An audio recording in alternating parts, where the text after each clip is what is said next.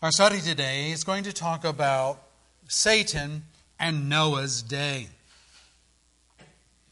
And this brings us to the first point in your outline, the crucifixion conspiracy. Not covenant now, but conspiracy. Our study is looking at two threads in history, two roads, if you please, affecting all of humanity since the fall into sin by Adam and Eve.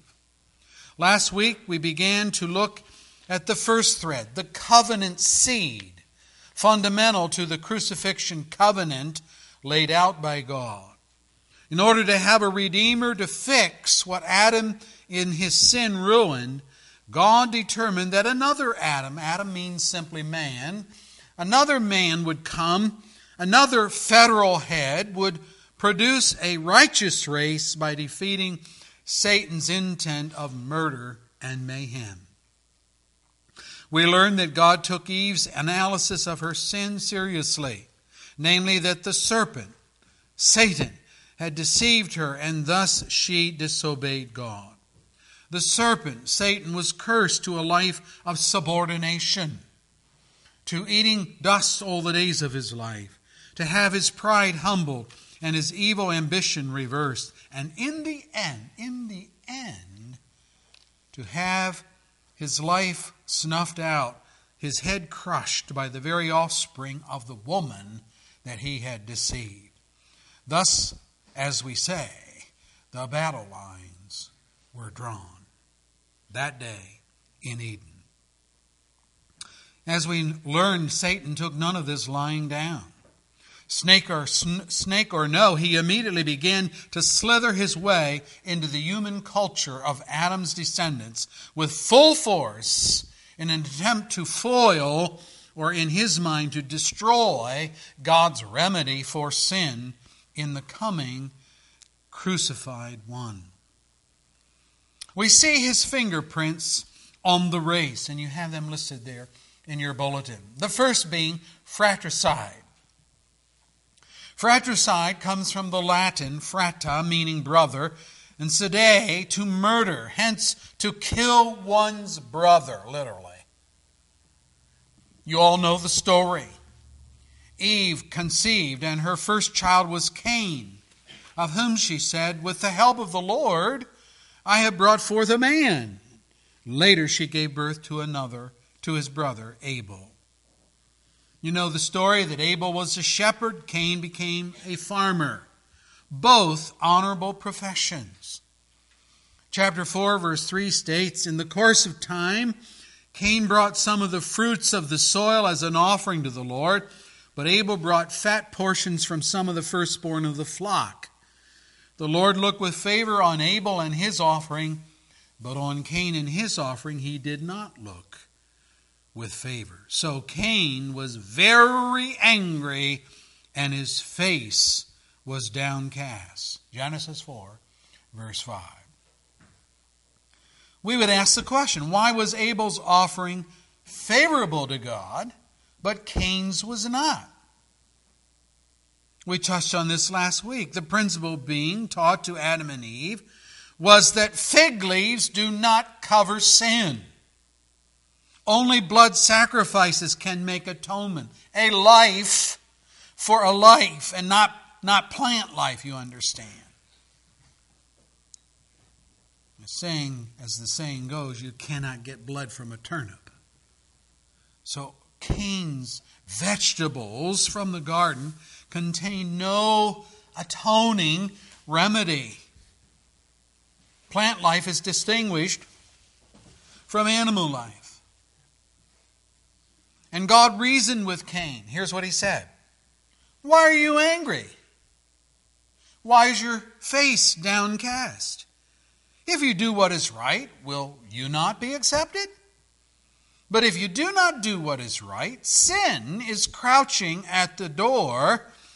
It desires to have you, but you must master it." Genesis 4, verse 7.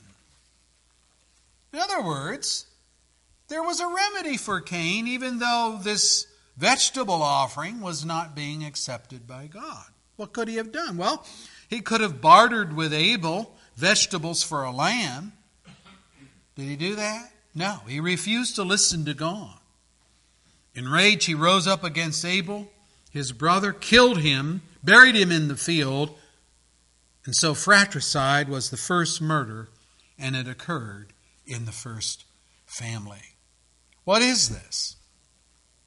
Well, Jesus explained, saying of the devil, he was a murderer from the beginning. John 8, verse 44. This we recall from our study last week on how Satan successfully brought death. He brought destruction to the human race through Adam and Eve's disobedience to God. But here with Cain killing Abel, we discover Satan attempting to kill off righteous Abel and his future offspring. Could that be a clue to us that the Christian faith is promoted mostly within family? Think about that. You teaching your children, they coming to know Christ. They teaching their children, they coming to know Christ. Isn't that where we find the lion's share of believers? It's in the family. So kill off the righteous family. We'll give a death blow to this covenant of grace. This was Satan in his work with Cain and Abel. The Apostle John interprets for us, saying, this is how we know who the children of God are and who the children of the devil are. And then he talks about two lines. Listen to this. Anyone who does not do what is right is not a child of God, nor is anyone who does not love his brother. This is the message you have heard from the beginning. We should love one another. Do not be like Cain, who belonged to the evil one and murdered his brother. And why did he murder him? Because his own actions were evil and his brothers were righteous. 1 John 3, verses 10 through 12. There is the commentary on what occurred in Genesis 6. God couldn't agree more. Replying to Cain's pathetic evasion, well, am I my brother's keeper? When God says, where's your brother? God answered, what have you done? Listen, your brother's blood cries out to me from the ground. Genesis 4, verse 10. And Jesus gives us this commentary as he addressed the Pharisees of his day.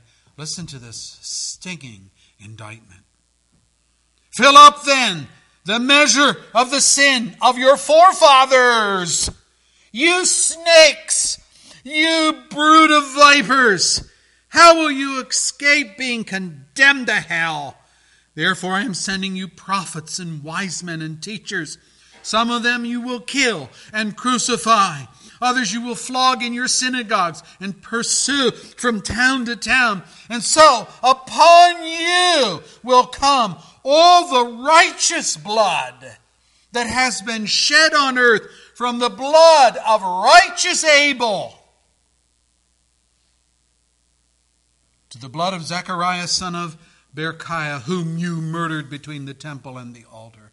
Matthew 23, verse 32 through verse 35. Satan's fingerprints were evident in the first family by the impetus he instilled in Cain to kill his righteous brother, Abel. A second fingerprint of Satan on the race can be found in chapter 4, verse 19, which reads, Lamech married two women, one named Adah, the other Zillah.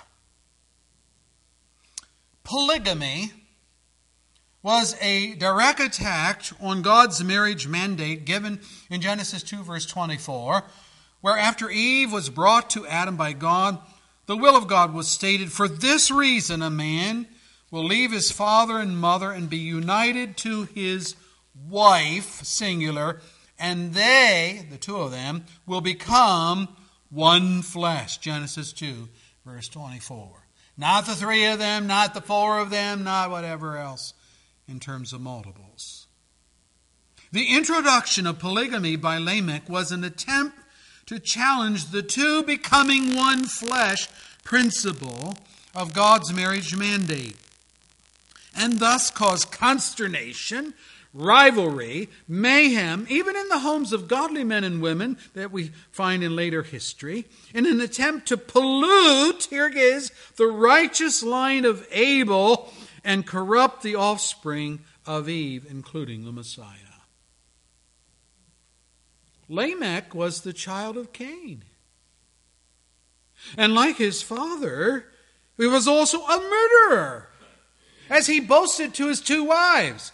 I have killed a man for wounding me, a young man for injuring me. If Cain is avenged 7 times, then Lamech 77 times. Chapter 4, verse 23 and 24. Hey, you see what's going on here? This guy is thumbing his nose at God. Through murder and polygamy, Lamech was asserting his independence from the rules of God as he set out to establish his own rules for life and separate himself and his family from everything governed by righteousness and by divine propriety. He would become master of his own destiny. God wasn't going to tell him what to do. Master of his own destiny? Does that sound like somebody we know? That is what Satan aspired to that we studied a week ago. But God intervened by giving Adam and Eve a third son named Seth. It says, in the place of Abel, chapter 4, verse 25. And the next verse reads, at that time men began to call on the name of the Lord. Men like Enoch, of whom it is said, Enoch walked with God, and then he was no more because God took him away. Lamech, the seventh from Adam, in the line of Cain, was evil personified. But Enoch, the seventh from Adam in the line of Seth, according to Jude 14, received this commendation from God, Hebrews 11, verse 5. By faith Enoch was taken from this life, so that he did not experience death. He could not be found, because God had taken him away. For before he was taken, he was commended as one who pleased God. And without faith it is impossible to please God, because anyone who comes to him must believe that he exists, and that he rewards those who earnestly seek him. Hebrews 11, verse 5, verse 6. That was Enoch, the seventh from Adam in the line of Seth. Lamech, like the serpent who possessed him, lived his life as a murderer and as a polygamist, thumbing his nose at the commands of God. But he went the way of all sinners. He died in his sin, under the weight of his sin, without hope, without God. So, Satan is working his evil. In the first family we have fratricide. In the first family we have polygamy. God intervenes in providing a replacement for Abel in Seth, so the righteous line is reestablished, kept going. So Satan, however, he didn't give up.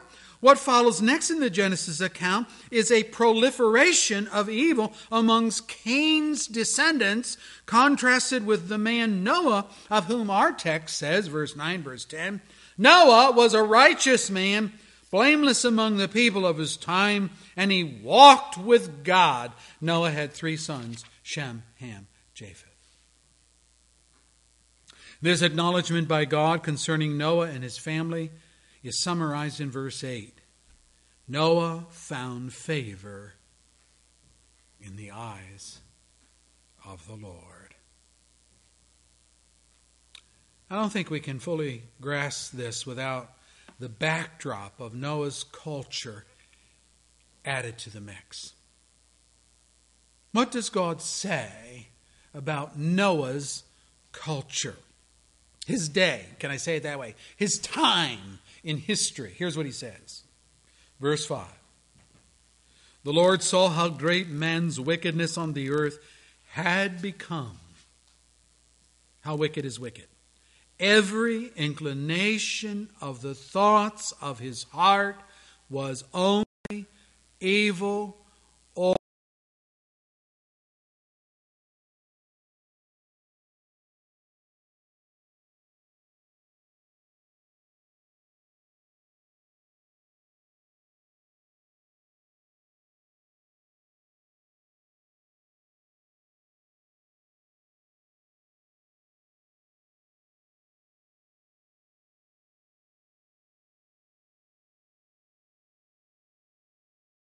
Faithfulness, no love, no acknowledgement of God in the land. There's only cursing, lying, murder, stealing, adultery.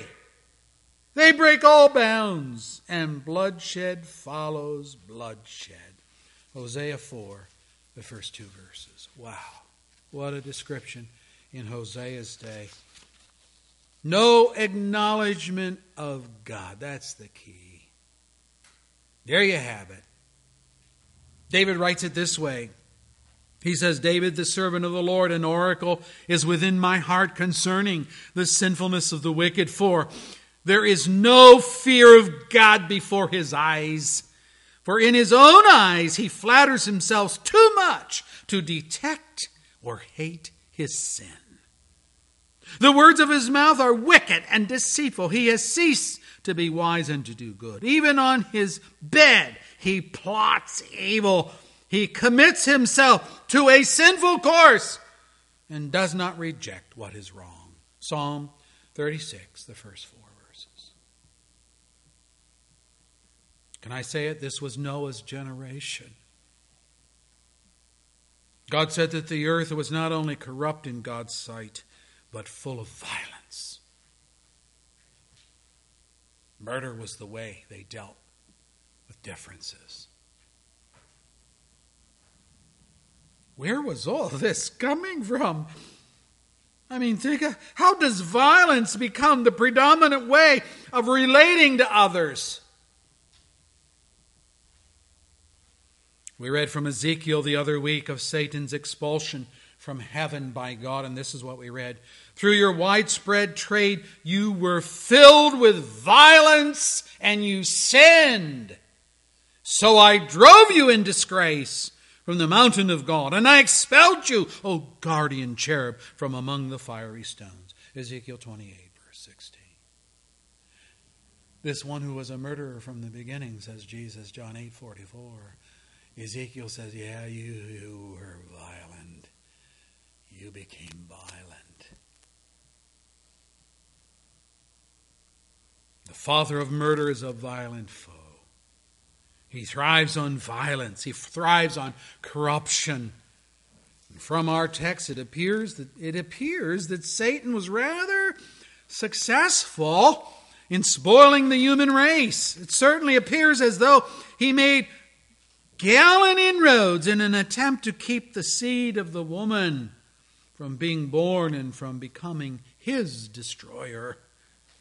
His fingerprints were all over the human race in the days of Noah. He was well on his way to a winning strategy of violence and corruption. How could the race possibly survive?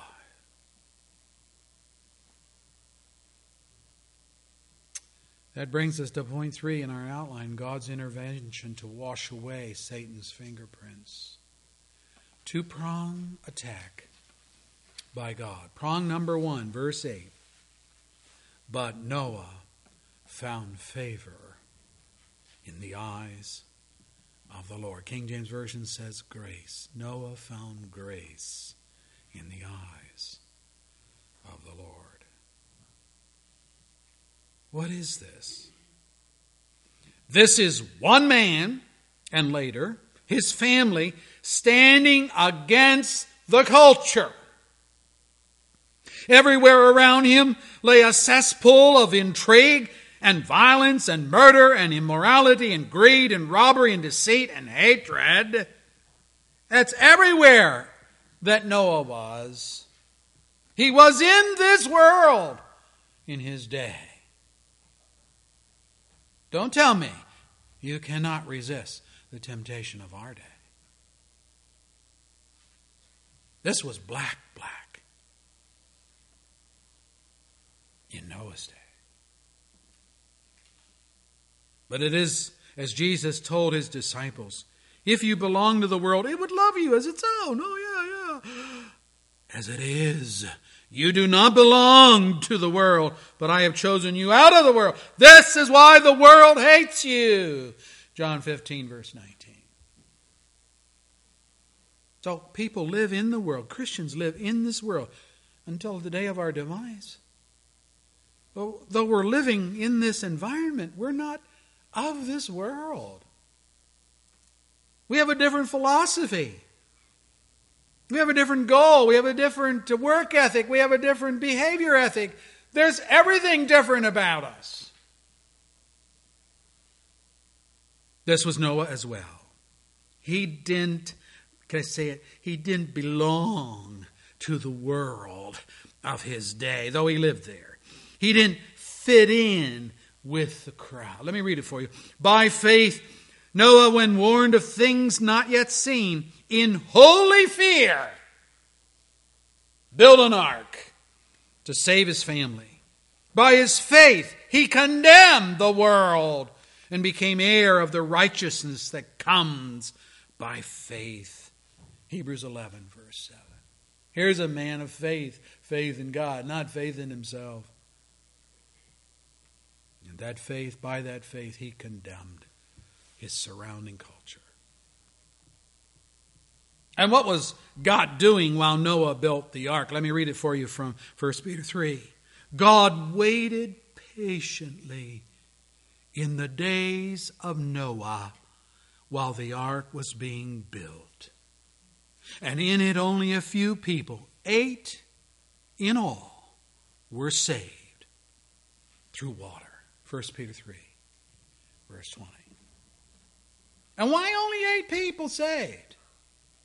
Who are they, by the way? Well, it would be Noah and his wife and his 3 sons and their wives. That's 8. No children yet. No young children. We read, He, God, did not spare the ancient world when He brought the flood on its ungodly people, but He protected Noah, a preacher of righteousness, and 7 others. 2 Peter 2, verse 5. The people of Noah's generation were not spared because they did not heed the preaching of righteousness, which was Noah's message, preferring instead the continuation of their own ungodly lifestyle. So Noah was the first prong of God's solution to the proliferation of wickedness in the culture. But no one gave credence to his message. Righteousness was not totally snuffed out. There was a man who had a family that believed God and trusted.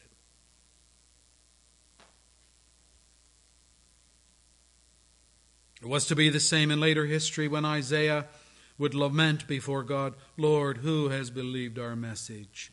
And to whom has the arm of the Lord been revealed? Isaiah 53, verse 1.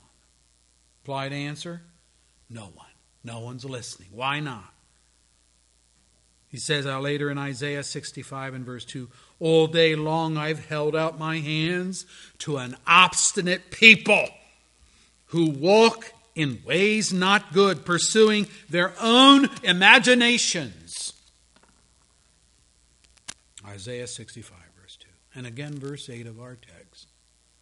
The only thing around in Noah's day is a proliferation of wickedness. Prong number 2 utilized by God to eradicate Satan's corruption of the race, is in verse 13. So God said to Noah, I'm going to put an end to all people, for the earth is filled with violence because of them. I am surely going to destroy both them and the earth. Verse 13. And why was this essential? Look at verse 17 and following. I'm going to bring floodwaters on the earth to destroy all life under the heavens, every creature that has the breath of life in it. Everything on earth will perish, but I will establish my covenant with you. And you will enter the ark, you and your sons and your wife, and your sons' wives with you. Genesis 6, verse 17 and 18. I will establish my covenant with you. We see, we have this contest going on here. We have the crucifixion covenant and we have the crucifixion conspiracy. God has his covenant in place, and Satan, through his conspiracy, is trying to destroy that. But God's crucifixion covenant is stronger than the conspiracy. Nothing, not even a world filled with only evil all the time, verse 5, will frustrate or deter the intent of God to redeem creation and bring about a godly people. Do you know what the flood did? The flood brought Satan back to square one. Back to square one. He had to begin again to corrupt the race. We do not know how long it took for Satan to bring the race to the point of God's annihilation in the flood. But judging from the very long lifespans of these initial families, let me read some of them for you. 800 years for Adam. 912 years for Seth. 815 years for Enosh, not Enoch, this is a different person, Enosh. 910 years for a man named Kenan. 895 years for a man named Mahalalel. Noah himself, according to Genesis 9 verse 29, 950 years for Noah. Check chapter 5 for the genealogy. From all of this, it would appear that thousands of years transpired before the great flood of judgment came. But delay to judgment is not the same as suspension of judgment. Peter tells us that God is patient and he's long-suffering with what? Evil men, not willing that any of his people should perish, is the idea. 2 Peter 3, verse 9. Noah took 120 years to build the ark. Verse 3 of our text tells us that. Man's days, in other words, man has, from this point, Noah, from the time you start this ark, your generation has 120 years. That's it. Doesn't matter how long you're going to live. These people have 120 years, that's it. Now, think about that. Even by today's standards, that's an unheard of length of time to build a boat. But did we not read, God waited patiently in the days of Noah while the ark was being built? 1 Peter 3, verse 20. And I want to ask God, why wait? Are things going to improve? Not likely. Why wait, Lord? Peter answers, the Lord is not slow in keeping his promises. Some understand slowness.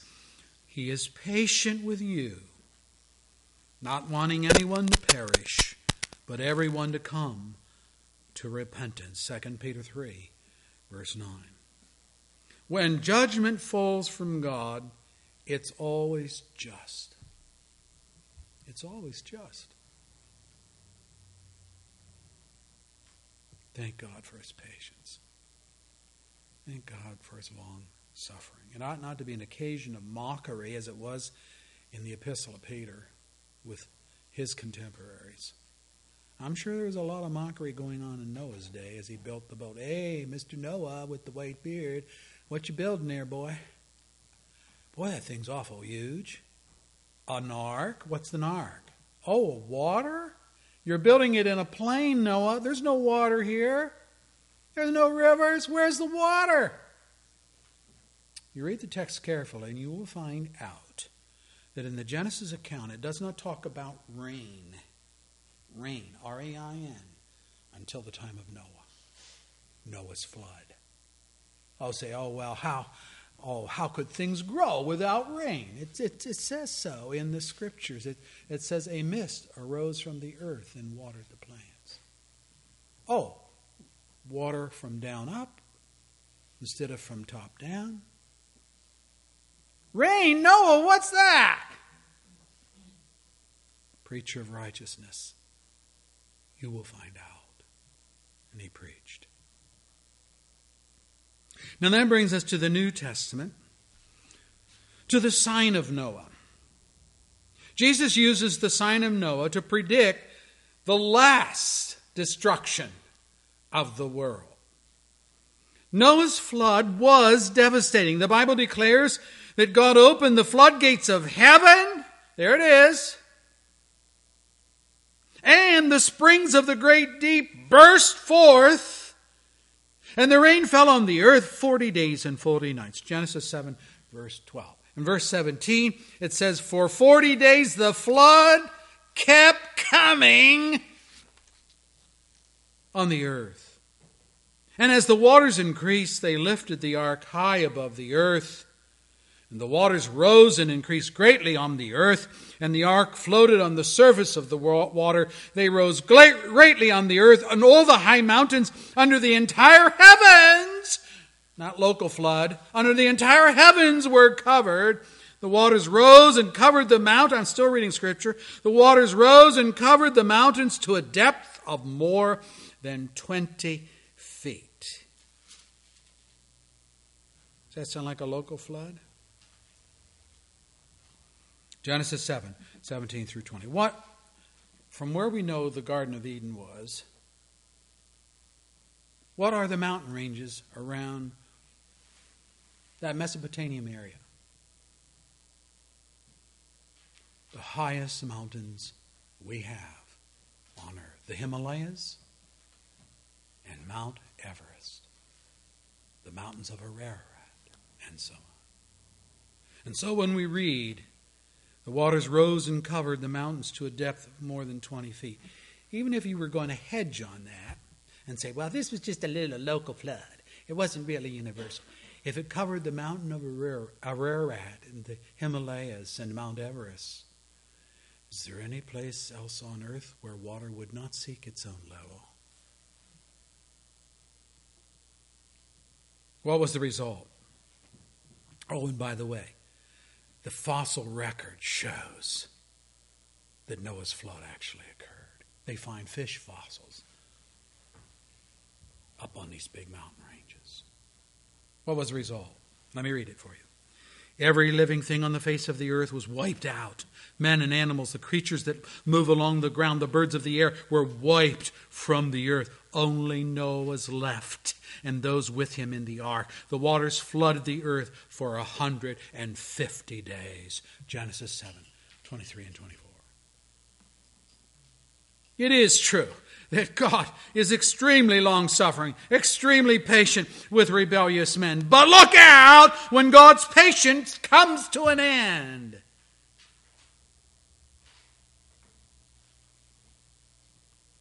The psalmist says it this way: you alone are to be feared. Who can stand before you when you're angry? Psalm 76, verse 7.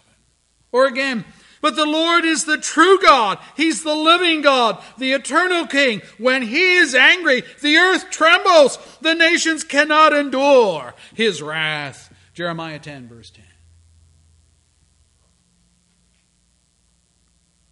God promised never to destroy the earth again with a flood. And He placed the rainbow in the sky as a symbol of His promise. And here's what He said: whenever the rainbow appears in the clouds, I will see it and remember the everlasting what? Covenant between God and all living creatures of every kind on the earth. So God said to Noah, this is the sign of the covenant that I have established between me and all life on earth. Genesis 9, verse 16 and 17.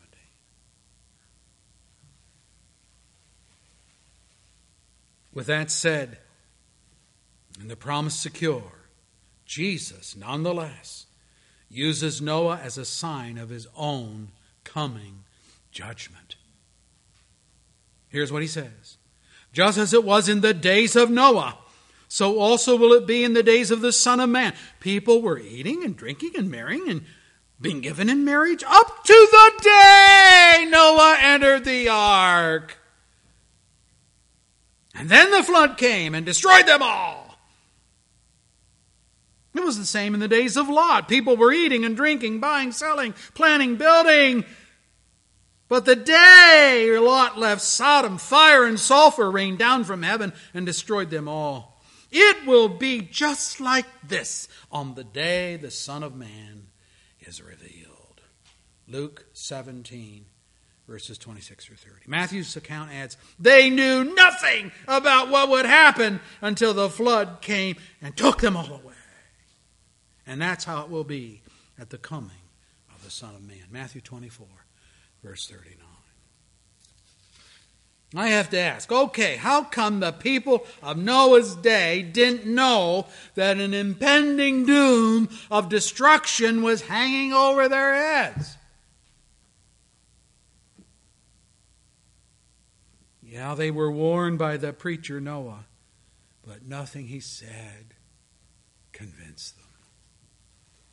What good's the message if you don't apply it, if you don't believe it, if you don't act upon it? It's the same in our day with anyone who dares to tell it like God said it. Jesus faced the same censorship. We read, even after Jesus had done all these miraculous signs in their presence, they still would not believe in him. This was to fill the word of the prophet Isaiah, who said, Lord, who has believed our message? And to whom has the arm of the Lord been revealed? For this reason they could not believe, because as Isaiah says elsewhere, he has blinded their eyes and deadened their hearts, so that they can neither see with their eyes, nor understand with their hearts, nor turn, and I would heal them. John 12, verses 37 through 40. What's that? That's God's patience running out. That's what it is. God gets to the point where, okay, you don't want to hear. You don't want to respond to the message of salvation. Go, have it your way. You want to go like this? Plug your ears. Don't want to listen. Okay. Then be deaf. Don't hear with your hearts. Don't understand. You wanted it that way. I grant you your wish.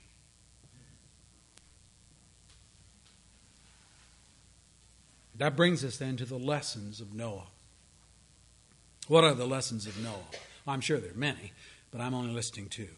The first is this: the worst is yet to come. That's the first lesson of Noah. But the day of the Lord will come like a thief, says Peter. The heavens will disappear with a roar. The elements will be destroyed by fire, and the earth and everything will be laid bare. 2 Peter 3, verse 10. The psalmist says, nations are in uproar, kingdoms fall. He lifts his voice, the earth melts. Melts. The Lord Almighty is with us. The God of Jacob is our fortress. Come and see the works of the Lord, the desolation he has brought on the earth. He makes war cease to the ends of the earth. He breaks the bow. He shatters the spear. He burns the shields with fire. Be still and know that I am God. I will be exalted among the nations. I will be exalted in the earth. Psalm 46, verses 6 through 10.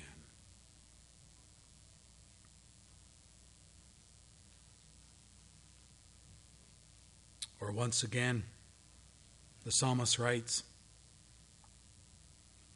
His lightning lights up the world.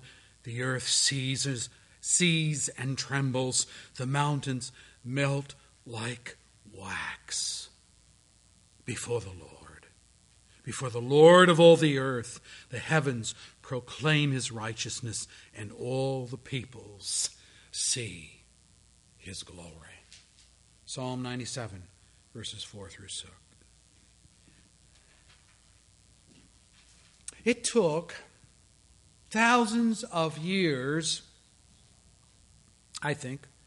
It took thousands of years before the patience of God ran out in the days of Noah. But in the end, the flood still came. And if my calculations are correct, it has been millenniums, thousands of years since Noah's flood and Satan's rebuild of lost ground. I ask this question, is not our culture ripe once again for the judgment of God? Could verse 5 be written over our culture, that the only thing going on in our culture is evil continually all the time? Is not the worst to come just around the corner? That's the first lesson of Noah. See, people, and it happened in Peter's day, people think because God's judgment doesn't fall, boom, instantly, when a person does something evil and wicked and conniving and corrupt, God hasn't seen. Or God doesn't care what I do. Or there's no God. I'm an atheist. I think God out of my existence, and it is so. That's the way people think. And Peter said, no. You don't understand the character of God. What you should be thinking is, God is very patient, very long-suffering with your indolence, with your ignorance, with your wickedness. And instead of mocking God, you ought to fall down on your knees and thank God that He is long-suffering. Because once judgment falls, there's no opportunity of salvation for you if when it falls you're found in a state of Lamech, waving his fist in the face of God. The first lesson of Noah is the worst is yet to come. And the only reason I say that is because Jesus uses Noah and what happened in his generation to what's going to happen when He, Jesus, returns in judgment. The second lesson of Noah is this: the best is yet to come. Let me read it for you. Paul writing to Titus. For the grace of God that brings salvation has appeared to all men. It teaches us to say no to ungodliness, no to worldly passions, and to live self-controlled, upright, godly lives in this present age, while we wait for the blessed hope, the glorious appearing of our great God and Savior, Jesus Christ, who gave Himself for us to redeem us from all wickedness, to purify for Himself a people that are His very own, eager to do what is good, not evil, of course. Titus 2, verse 11, 14. God has something in place. It's working. It's His grace. It's working.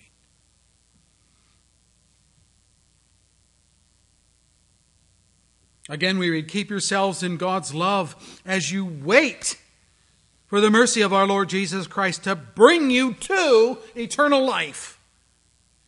Be merciful to those who doubt. Snatch others from the fire. Save them. To others show mercy mixed with fear, hating even the clothes stained by corrupted flesh. To him who's able to keep you from falling and to present you before his glorious presence without fault, and with great joy. To the only God, our Savior, be glory and majesty and power and authority through Jesus Christ our Lord, before all ages, now and forevermore. Amen. Jude, verse 21 through 25. The worst is yet to come, but let me tell you something. The best is yet to come too. That's those two roads that we've been talking about. It's those two paths that people are on. And while the worst is yet to come, redemption is waiting in the wings to take us to eternal life. Now, which road are you on? Which path are you traveling? The broad road that leads to destruction with all the pleasures of sin, or the narrow, restrictive, hard, difficult road where mockery, where persecution, where all the things that wicked men can do to the righteous are done, inspired by the evil one that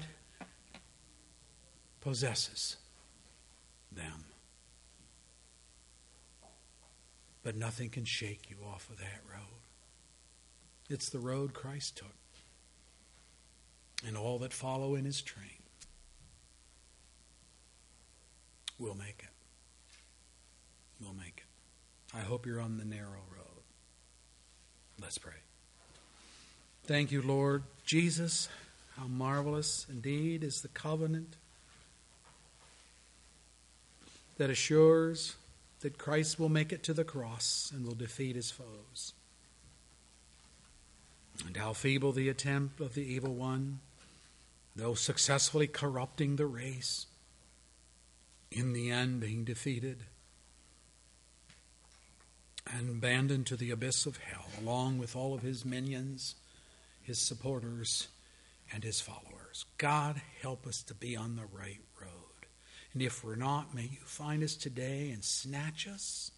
You told us to snatch those that were in the flames, burning ones. Snatch them from the fire. Lord, would you snatch someone from the fire today? Bring them to know Christ as Savior. For your glory and their good, we pray these things. Amen.